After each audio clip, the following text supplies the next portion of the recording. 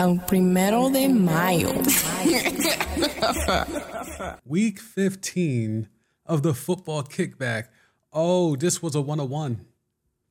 This was a 101. This was the week. This is why I'm here. This is why I do this.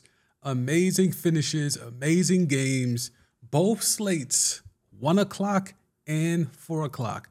I'm your host, the Sam D. Sam Dusemay Jr. Subscribe to the channel, like the stream once you pull up. Helps the algorithm, all the YouTube stuff that helps this thing go. But this was a week where I was thinking for the first time, I may have to lead with the 1 o'clock slate as opposed to the 4 o'clock slate. Normally what I do here is I recap the 4 o'clock games, do the bulk of that's normally where the best games are, game of the week, all that type of stuff, right?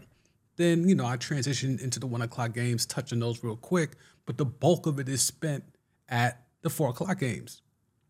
Well, with what we saw earlier, close finishes, all of that type of stuff in the 1 o'clock games, exciting finishes, all the games were within one possession of each other.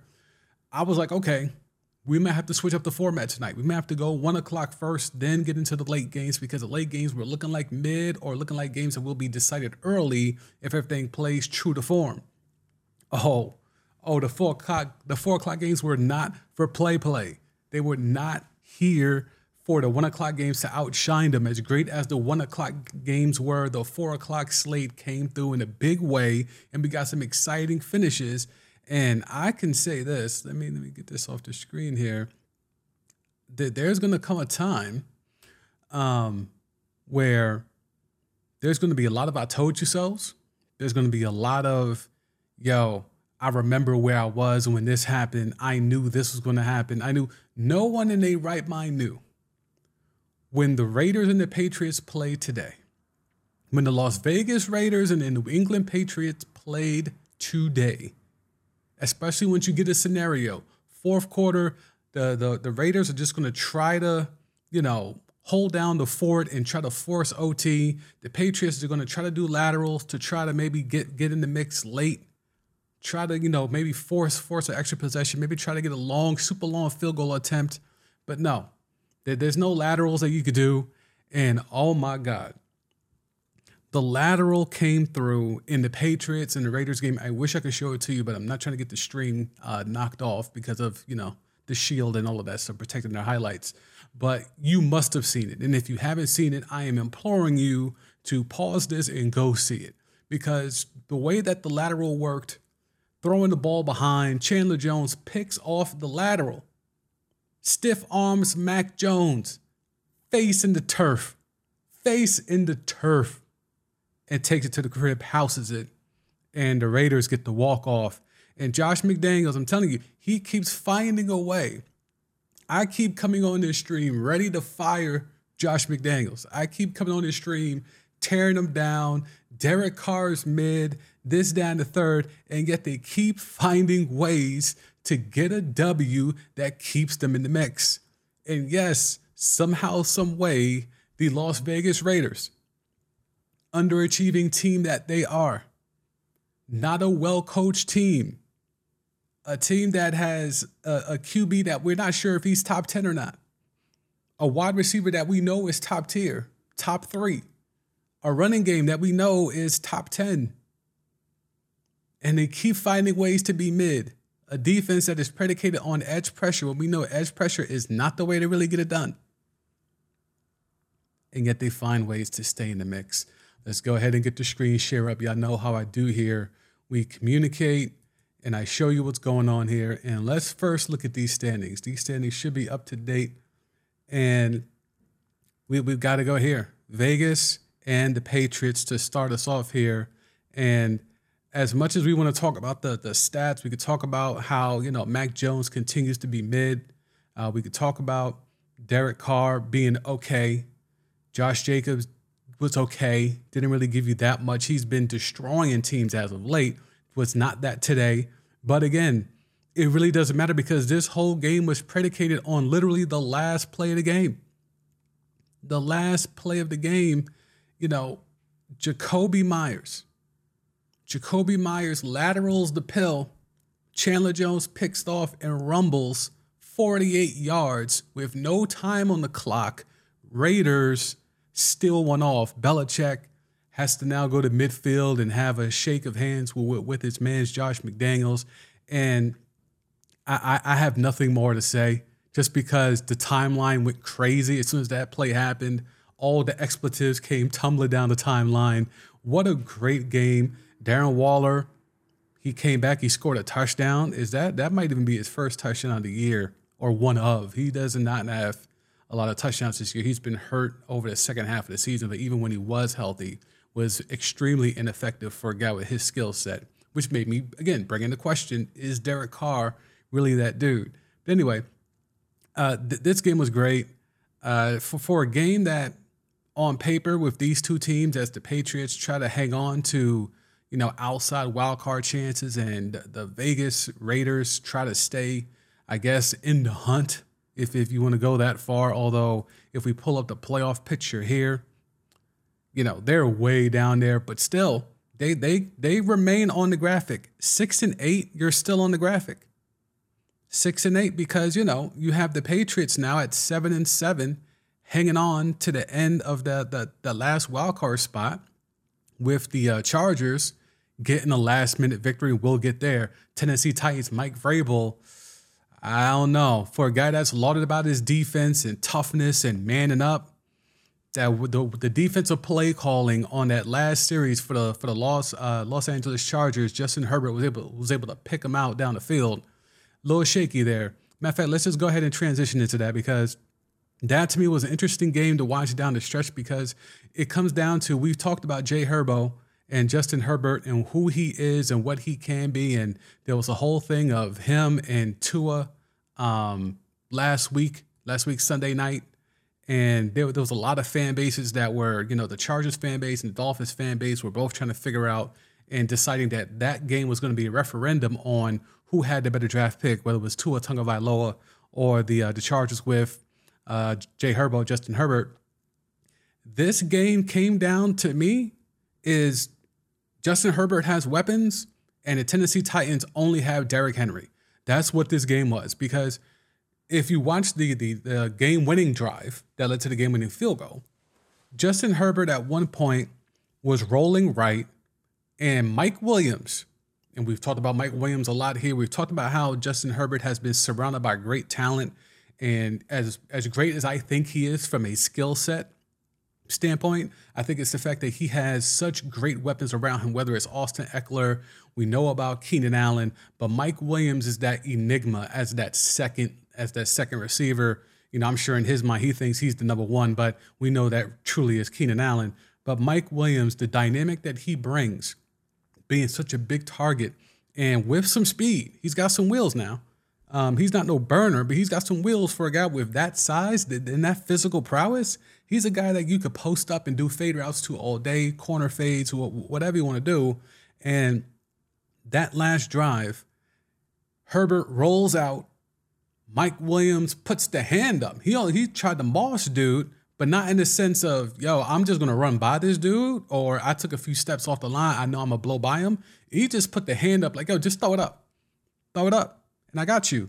And that's what Jay Herbo did, and Mike Williams makes the huge catch and, head tops dude, and they sets him up for the field goal. And Mike Williams, again, he's an enigma. 4 catches, 57 yards. I mean, what? 6'4". I mean, that's and it's a physical 6'4" and special player. When the Chargers are at their full complement, their offense should be dropping 30. Should, keyword there. They don't always drop 30, and that's mainly because they have a lot of injuries, and I'm not too sure about that offensive line at times. But when you look at the names that they have, and if you're new to this stream, how I do this is I come here, I recap the games. You can pull up in the comments. Feel free, drop a like when you do pull up and check out the stream. And we could definitely go back and forth. We could definitely do all of that. And if you're here on the replay and you have comments, keep dropping them. I'll reply. I'm definitely in the comments. So when it comes right down to it, when you see what they have on paper, Justin Herbert, a lot of people will say he's a top 10 quarterback right now. Austin Eckler is a good running back, gets a lot of touchdowns, is a dual threat in terms of running the rock and catching the rock out of the backfield. Then you have the two receivers in Keenan Allen and Mike Williams. And then, Gerald Everett is a serviceable tight end. They've been trying to like facilitate that spot over the last few years and try to find a mainstay. But that right there is a lot of pieces for a young QB when you have the type of arm that Justin Herbert has to be able to put up a lot of points. And sometimes they do, and just sometimes they don't. And Staley's come under fire with his play calling last year, and basically cost him the playoffs last year. We understand all of that, but I just wonder how come this offense can't put up more points. This offense should be better. I mean, Justin Herbert today, I don't know if I want to put this all on the Titans defense. The Titans do have a really solid defense. We know Vrabel's acumen as not only a DC, but as a head coach. His defenses rarely get torched. But a game that the Chargers had to have, and they did get the W. Don't get it twisted. They got the dub. It just wasn't. There's no way that a team that literally just has Derrick Henry and nothing else. Because look at this. He was the leading receiver and rusher. Derrick Henry literally is the Tennessee Titans offense, and Ryan Tannehill, he got hurt early, but he was able to bounce back and come back. But it's that offense is putrid. Again, why they traded A.J. Brown, I'm glad they got that GM about the pen. We talked about that last week. But it's striking every single week that when the Titans struggle to score, that they literally had A.J. Brown and got rid of him just because they didn't want to pay him. Good luck trying to find that type of replacement for the cheap. Good luck. So let's go. So we did Patriots, Raiders. We did Tennessee Chargers. All right, let's go to Tampa Bay, Cincinnati, and Tampa Bay. Look, I have not been afraid to say it. I've been saying it. Tom Brady's done. And Romo tried to shoot him some bail on the broadcast today, saying that Brady had a good game. I don't know what Romo was saying. I know he's protecting the shield and, former QBs, and there's that QB frat where they all stick together to a certain degree. But no, Tom Brady was not good today. But you know who was? The guy who I was like talking about last week, like he's still him. Joe Burrow, another game, 4 touchdowns. Didn't even need to run the rock today. 13 targets.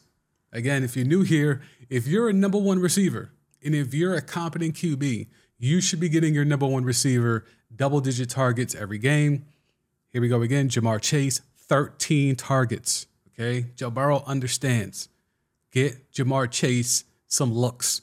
Even if he doesn't catch it, even if it's in, double coverage, even if it's in, a bracket over the top, I'm going to find a way to get him some targets. 13 targets for Jamar Chase. And then you go over here to the Bucs. Look, the running game, they've struggled. Don't let these numbers fool you.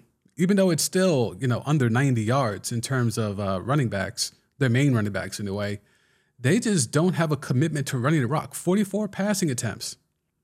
Tom Brady's too damn old to be throwing the pill 44 times. Too damn old.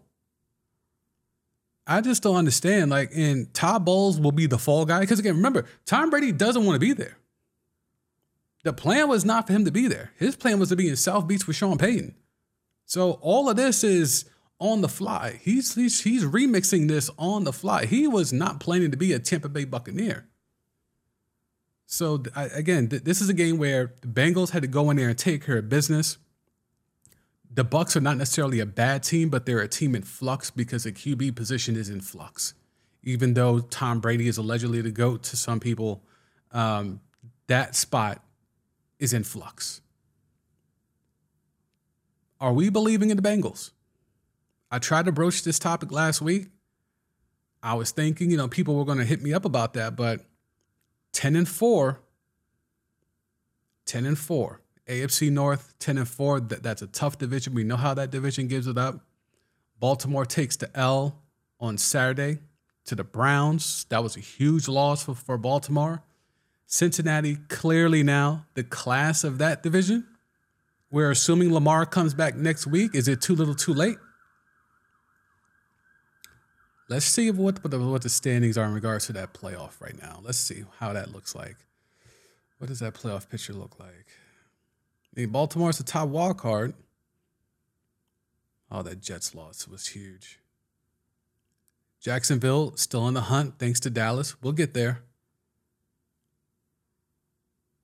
Miami takes the L, but they're still hanging on to a playoff spot. Like, yeah, it's. I think with the Cincinnati taking care of business and Baltimore, I won't say they tricked it off yesterday. No Lamar. We know how much of an offense, how much of a big part of that offense Lamar is. And Huntley tries, but he's just a he's a Canal Street version of Lamar Jackson. I won't press that too much against Baltimore. That was a tough spot. Arizona, Denver. I think it's a changing of the guard. Russell Wilson. I mean, will we see him next week? I know by default they have to play him, but Brett Rippon wasn't horrible. Brett Rippon did as good as I think Russie would have done today. 21 of 26, under 200, 1 TD, 1 pick. I mean, the fact of the matter is that the Broncos focused on the ground game and got Latavius Murray going. And the Cardinals, if you're here on YouTube, I have done a couple of videos that will be coming out tomorrow. So if you haven't subscribed, make sure to tap in and subscribe. I have some thoughts on the Arizona Cardinals. I talked about it on my podcast, the SMD podcast, available wherever you can get your podcast. And I have been airing out this Arizona Cardinals thing for a few weeks now, whether here on this live stream or on my podcast. And I got some content coming out tomorrow about the Arizona Cardinals. So be sure to tap into that. A lot of visual components to that on YouTube. So I think the Arizona Cardinals are a dysfunctional franchise, and I get into that. So I'm not going to get into too much about the Cardinals because at least I'll say this. DeAndre Hopkins, 11 targets. So again, another number one receiver that gets proper targets. Jerry Jeudy, only 8. So again, if you're trying to be a number one receiver, you better get yourself double-digit targets. So that's just the 4 o'clock slate.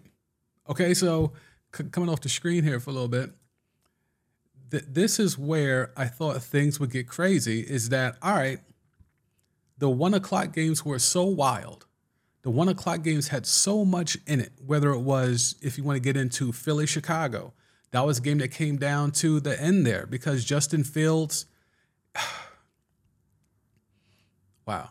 All right, we'll get there. I don't want to go too crazy on that yet. But the 1 o'clock slate, I guess we got to go Dallas. We got to go Jacksonville, 40-34. I predicted a shootout, and that's exactly what we got. Both these teams' defenses are mid.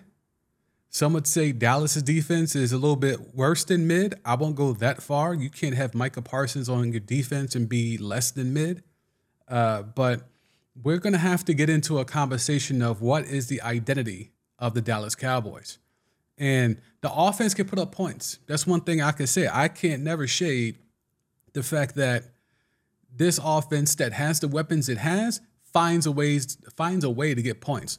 Although we can talk about that last possession heading into overtime, which basically set up the Jaguars to win the game, essentially. Let's see if we can pull up that drive. I was very shocked that when they had the rock, pull up the screen here. You know how we do it here. Pull up the screen. So, 1:30 on the clock. They ran the ball. All right, cool. Zeke, make Jacksonville take a timeout. All right, cool. 2nd and 13. Tony Pollard, 3 more yards. All right, Jacksonville timeout. All right, cool. 3rd and 10 with 1:20 on the clock. You don't run the rock again to eat up either another timeout or just more clock? Piss poor clock management. I did not understand that call at all. Even Red Zone, your man Scott Hansen called it out. Is that peculiar clock management or play calling there? I'm like, yeah, that doesn't make any sense. That doesn't make any sense. And as bad as the defense was in this game for the Dallas Cowboys, and as much as you can blame them, to me, it was the offense ultimately that let them down because we know the strength of this team is the offense. I'm not going to sit here and kill a defense when I know the defense is mid at best. The defense is mid at best. I'm not going to kill them.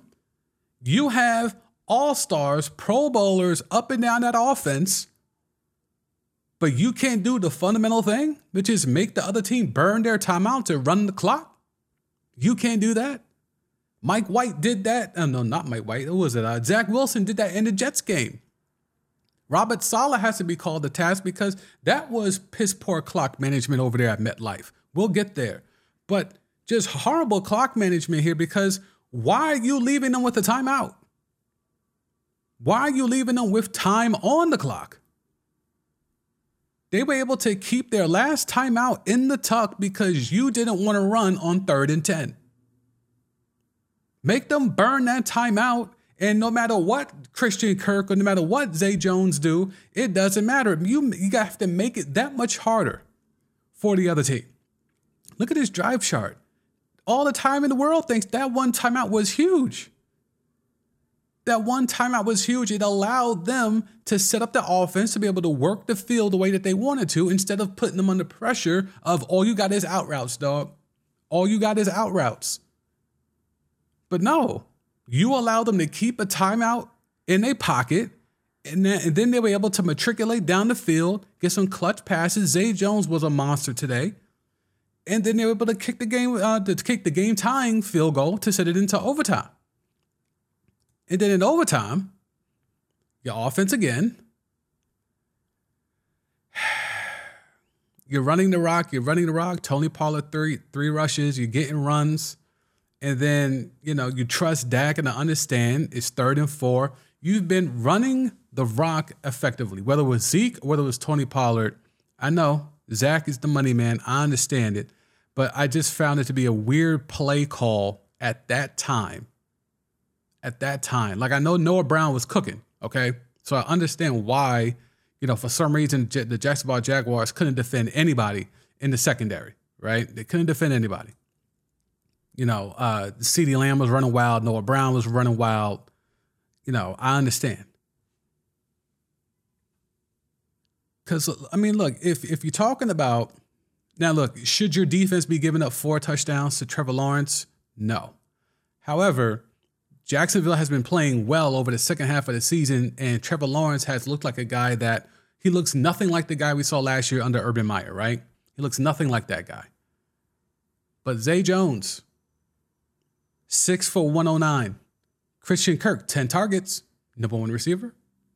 10 targets, 6 catches, 92 yards. Evan Ingram, 10 targets, number 1 receiver. So, look, it's, to me, as much as I know Cowboy fans want to, we'll come off the screen here. I know as much as Cowboy fans want to destroy Dan Quinn, destroy what the Dallas defense, they have a lot of names on that defense. When you have Micah Parsons, you have Diggs, you have some names there. But then Van Den Bosch got hurt today. DeMarcus Lawrence, he was a little quiet today. So I understand if you want to, just chastise the simple fact of this defense should be better because of the names that we have. That ship has sailed to me since earlier in the year. I'm not even caught up on that anymore. Like, the defense is just going to be a defense that's more about, can they force turnovers? They're more of an exciting plays. If they can't get pressure with that front 4, they need to be able to force turnovers. So they have not been doing that as of late. So I'm not surprised when they get, when they put up or give up 40 to the Jacksonville Jaguars. I'm not surprised, especially with the way that the Trevor Lawrence has looked, Travis Etienne has looked, and the fact that Christian Kirk and Zay Jones is putting up numbers, and Evan Ingram has finally discovered himself, thanks to the Giants. So, I'm not surprised by the Dallas score. I'm not surprised by the way that they lost the game. I'm not surprised about the way that the defense looked. Or I'm a little surprised about how the offense was inefficient in big spots when you have all those names. When you have all those names, I'm surprised when you have Dak Prescott, Tony Pollard, Ezekiel Elliott, CeeDee Lamb. I won't put Noah Brown in that category, but the way that they're using him, he's beginning to be able to be in that conversation. When you have all those guys, you should be able to milk some clock and just run the ball on 3rd and 10 and make Jacksonville burn that last timeout. Or if they decide not to burn that last timeout, then you're burning clock. Either way, it's a win. Either you get the Jaguars to burn the last timeout, or they allow a lot of clock to run out. Your move, Jacksonville. Your move, Doug Peterson. What are you doing? You going to burn that last time out, or you going to let this clock run? Mike McCarthy, the man who lied on his job interview to get that job. Never forget. Mike McCarthy lied in his job interview and admitted it after he got the job that he lied to Jerry Jones. Take that for what you will. So that was, to me, by far, not the only crazy ending, but the craziest ending. Dallas, Jacksonville from the 1 o'clock slate. But then we could go to Kansas City. Kansas City, Mahomes and them, I keep saying they're a wide receiver away. And then someone pops up and flashes for a game. And then it kind of quelches the talk of, well, maybe they're not a wide receiver away, right? So today, I don't know what you consider Jerick McKinnon. He could be a running back. He could be a receiver. He could be a slot guy. I don't know what Jerick McKinnon is, but over the last, I would say 3 weeks, maybe 4, they've been using him in that role of how they used to have like Kareem Hunt, how he was dynamic, whether it was running the rock and then catching out the backfield. But McKinnon's kind of the evolution of that because he's like lining up as a receiver and he's able to get touches out the backfield, like toting the rock. So it's a little different. But Jerick McKinnon, let's go ahead with the screen share. He goes crazy today. 10 carries for 52 yards, game-winning touchdown in OT with the walk-off, but 8 catches, 8 targets, 8 catches. I mean, you do the math. That's a pretty high percentage when it comes to targets to completion. So 8 catches, 70 yards.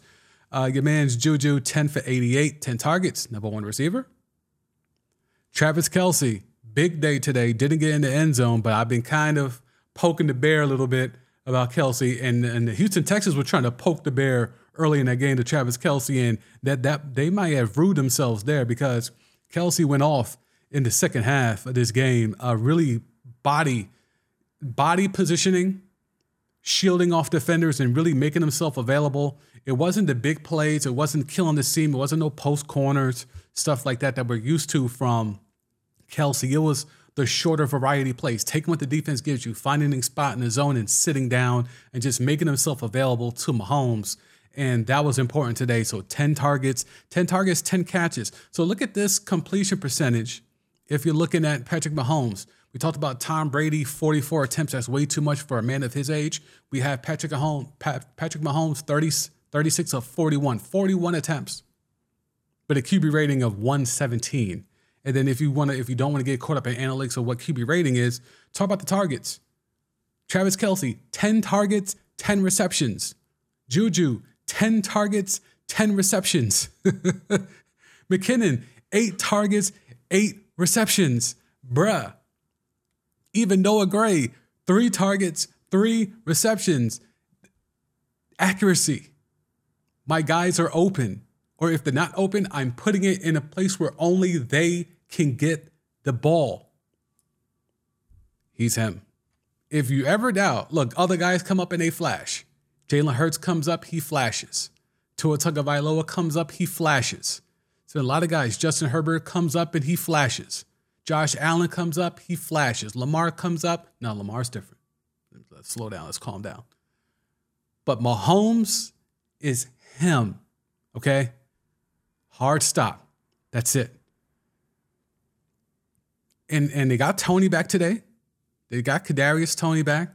Let's see. Did he even get 1 target, 1 reception? So it was, everyone got, if he threw the ball to you, you caught it today. Mahomes was on that type of level. They almost tricked this off. That defense is a problem. That defense is going to be a problem. But again, as long as you got Mahomes, you got a chance. And that's kind of what their whole system is built around. Andy Reid's play calling with Bieniemy and that quarterback, that 3-headed monster, you take your chances. Okay, what else we got here? Where do we want to go? Do we want to go to MetLife? No. Let's go to Soldier Field. So, Jalen Hurts versus, and I had some real thoughts here. I hope the Chicago Bears paid attention today at their opponent. And I'll explain what I mean. I hope they realized what the blueprint is. Because what the Philadelphia Eagles are is what the Chicago Bears should aspire to be. And I'll come off the screen here. We'll get back to this in the stats, but let me just get this off. So you had a team today that has a young, dynamic quarterback that has a good arm, that can move, that can run. That team then went out and decided we're going to give this quarterback, this young, athletic, enigmatic, energetic, dynamic quarterback, all the help we can. And they went out and they got Devonta Smith last year via the draft. They go make the big trade for A.J. Brown. They've got Miles Sanders and a bunch of other running backs that can get it done. Gainwell, Boston Scott. They have a physical, monstrative offensive line. Oh, yeah, and we also got Dallas Goedert whenever he's healthy. If the Chicago Bears can learn from losing, if there's ever any moral victories, it's the fact that you got to see what you should aspire to be. The Chicago Bears' number one priority with this draft pick that's looking to be no worse than top 3 should be surround Justin Fields with weapons by any means. Chase Claypool is not enough. Even if he comes back healthy, Darnell Mooney is not enough. Cole Kmet is not enough. Montgomery, is Tariq Cohen ever coming back? Herbert, none of them are enough. Gut this roster. Fill it with top-notch elite playmakers. Once you do that, you can then worry about other things like the defense. But the number one priority should be we have a guy who is good enough. I'm not here to say Justin Fields can be top 5. I'm not here to say Justin Fields could even be top 10. What I'm here to say is that if he has the pieces around him, Justin Fields can do what Jalen Hurts is doing right now.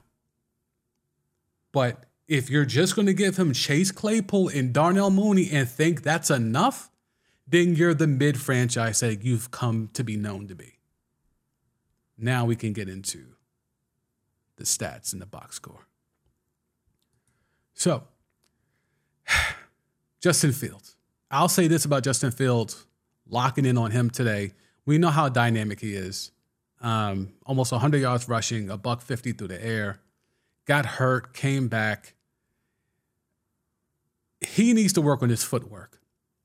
And he mentioned it during the broadcast, but it really showed itself today where he's so dynamic when he's on the run. He can make so many, like that TD run that was called back when he said he stepped out of bounds. Like, that was some Steve Young shit. That wasn't even Mike Vick. Like, Vick was just burning dudes, spitting off cats. The physicality with the speed reminded me a lot of Steve Young back in the day. And that was an incredible run. And it was going to be one of those top tier, like, he's already putting together quite the reel of ridiculous runs where he has just amazing escapability. But what Justin Fields needs to work on is the fundamentals of his footwork. They talked about it a little bit during the broadcast of how the Bears love how he makes the, freestyle throws. He can make the impossible throw, but he's still learning how to get the fundamental throws. Like, he has trouble on check downs. Imagine that. A guy that big, that strong, that fast, goes to the Ohio State University, all of that, and his footwork is bad on check downs. You tell me. That's a troubling sign for a franchise that, I'm saying if you want to be relevant, you need to gut everything and just go out and trick off everything to surround this man with nothing but the most elite players you can find. But if he can't hit a damn check down, then I don't know if it's even worth that. So, Jalen Hurts, 3 more touchdowns, 3 of the rushing variety. Didn't throw for 1, but he had 2 picks. He didn't look like an MVP today. He did not look like an MVP today. But what he did do was, again, as you see here, 16 targets for A.J. Brown. 16. And a lot of those came in the second half because Devonta Smith was carving up the Bears early in the first half. And the second half is when A.J. Brown decided, hey, dog, I'm him. Remember, on this team, I'm him. 16 targets, 9 receptions, $181. Monster. This team can go obviously really far. The defense, I've talked about it here. I don't know what their identity is. It's a lot of teams. They're just like the Cowboys where I don't know what the identity of their defense is. They've got a lot of names. You know, they slowed down Justin Fields running in the second half to a certain degree. But yeah, I think that can cause them problems in the playoffs. I think thankfully for them, with the way that the playoff picture is shaping up, they won't have to worry about those types of quarterbacks that much. So let's see. Let's go to the playoff picture here. Standings, playoffs, NFC. Yeah, who's the dynamic quarterback they got to worry about? Let's see. Okay, so as it stands right now, Giants are in the playoffs as it stands right now. Not a dynamic quarterback. Washington, not a dynamic quarterback. Dallas, Dak doesn't run anymore. Tampa, please. 49ers, Purdy. Minnesota, Kirk Cousins. So, again, they don't have to worry about that type of quarterback. But if they get to the Super Bowl and they got Josh Allen or Mahomes or Burrow or, as it stands right now, Lamar or even Justin Herbert, Jay Herbo, that's where it could be problematic. So, the Eagles' defense, to me, is still a thing. They need to cause turnovers, and at least I'll say this, the D-line stepped up today. But again, Justin Fields, because the way that he just runs around and he's kind of topsy-turvy, he kind of runs himself into a lot of sacks. He's got a lot of Russell Wilson in him when it comes to that. He runs himself into a lot of sacks. But, yeah, the Eagles' defense is still, to me, they're still searching for their identity. Let's go to MetLife. And I talked about that play calling down the stretch there with Zach Wilson, who was starting in place of Mike White, whose ribs are dislocated, and he went to 10 different doctors. They said during the broadcast, went to 10 different doctors to try to find a doctor to let him play. Despite his ribs medically being jacked up, he still wanted to play, and he went to 10 different doctors, according to the broadcast, to try to find a way to be able to play today. Could not find one, and therefore he had to sit down. And Zach Wilson, and I don't blame Mike White, because if this dude, Zach Wilson, comes back and tricks his way into a W, they might think, all right, I'm not him no more. Mike White trying to hang on to this job because he knows the talent they have. I would want to play to make sure I keep throwing to Garrett Wilson too. But Zach Wilson comes in. I'm not going to say he was bad. Like, he certainly wasn't as bad as he's been in prior weeks when he's had opportunity to start or even come off the bench. But I didn't see nothing today that made me think Zach Wilson's got it, that he's understood, that he's bided his time. I didn't see anything of the sort, anything of the like. I think this game was more about the fact that this Jets defense, which has been lauded about their secondary, Sauce, Reed, all those guys. Hey, you guys know about Amon-Ra St. Brown? 10 targets, number one receiver. 7 catches, 76 yards. I mean, that to me was the difference there. They did not run the ball that well. Jared Goff was Jared Goff. The conditions weren't that great. I was surprised that the Jets did not run the ball a lot. 35 attempts is a lot, especially when you're giving it to Zach Wilson. If it was Mike White with the momentum he's had off the last couple of weeks, okay, you want to air it out a little bit? Okay.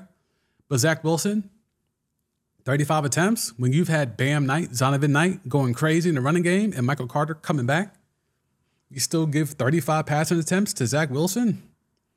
A little shaky. But I understand you got Garrett Wilson, you got Elijah Moore, and, Uzoma showed up today.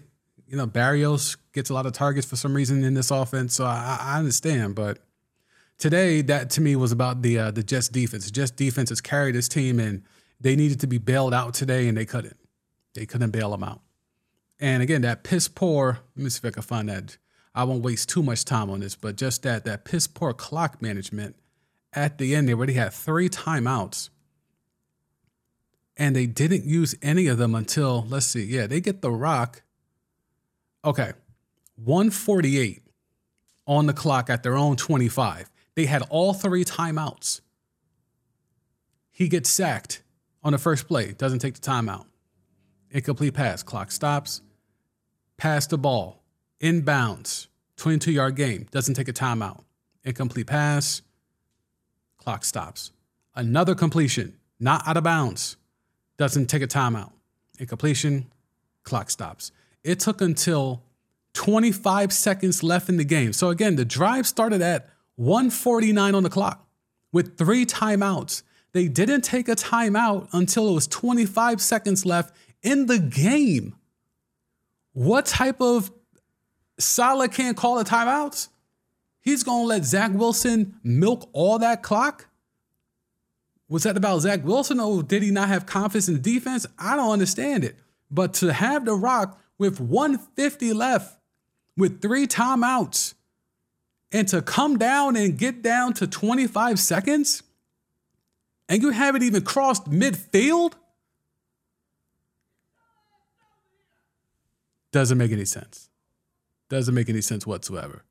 Piss poor clock management by your New York Jets. And I guess we can get into Pittsburgh, and let's get off the screen share here. Last game we'll get it. Well, I guess there's 2 more games. The Saints and the Falcons. Look, the Falcons trotted out there. Your man's Ritter. I wasn't that impressed. But again, tough spot for him to be in. I'm not going to go crazy on that. The Saints, I feel sorry for Alvin Kamara. I've also feel sorry for Jameis that he can't even sniff an opportunity there. They're still doing the Andy Dalton, Tyson Hill thing. I don't, whatever. But Desmond Ritter, I didn't see anything that impressive. He doesn't have his full complement of weapons. They got Drake London. Drake London, 11 targets, number 1 receiver. That appears to be a thing. So, and if you're the Saints, I mean, you have Alvin Kamara. Shaheed has been a revelation of late. Juwan Johnson's been really good, really sneaky fantasy pickup if you were able to get him. But yeah, the Falcons are a running team. And Desmond Ritter came in there and looked like he didn't look that much of a different. He didn't look that different from Mariota, to be quite honest. Again, tough spot, on the road, rival, all that stuff. Cool. And he ran the pill. Cordero Patterson and Algier. That's going to be a good dynamic going forward. I don't know if Algier is going to be the lead back there. I know Cordero Patterson's got the pedigree. But yeah, that should be a thing. Drake London, once they get Pitts with London, and if Algier could be the lead back, then you have Desmond Ritter, then we could talk about it. Then we could talk about the Falcons in a real way. But the last 1 o'clock game, as we wrap it up here, we have to go down to Carolina. And Carolina, to me, was the biggest loser today. They had a chance to, as they said, they controlled their own destiny, even though they came into this game at 5-8. Yeah, that's a real thing. They controlled their destiny, even though they were a 5-win team against 8 losses. And they started Sam Darnold. And that's the spot you don't want to be in when you're a team that's vying for a playoff spot and you control your own destiny. You do not want to have to start Sam Darnold, but there they are.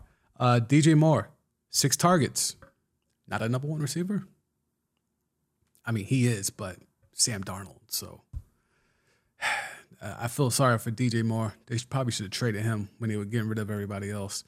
Deontay Johnson, 10 targets. Number 1 receiver. Your man, Mitchell Trubisky, gets a dub. Y'all know how I feel about him if you're a fan of my podcast.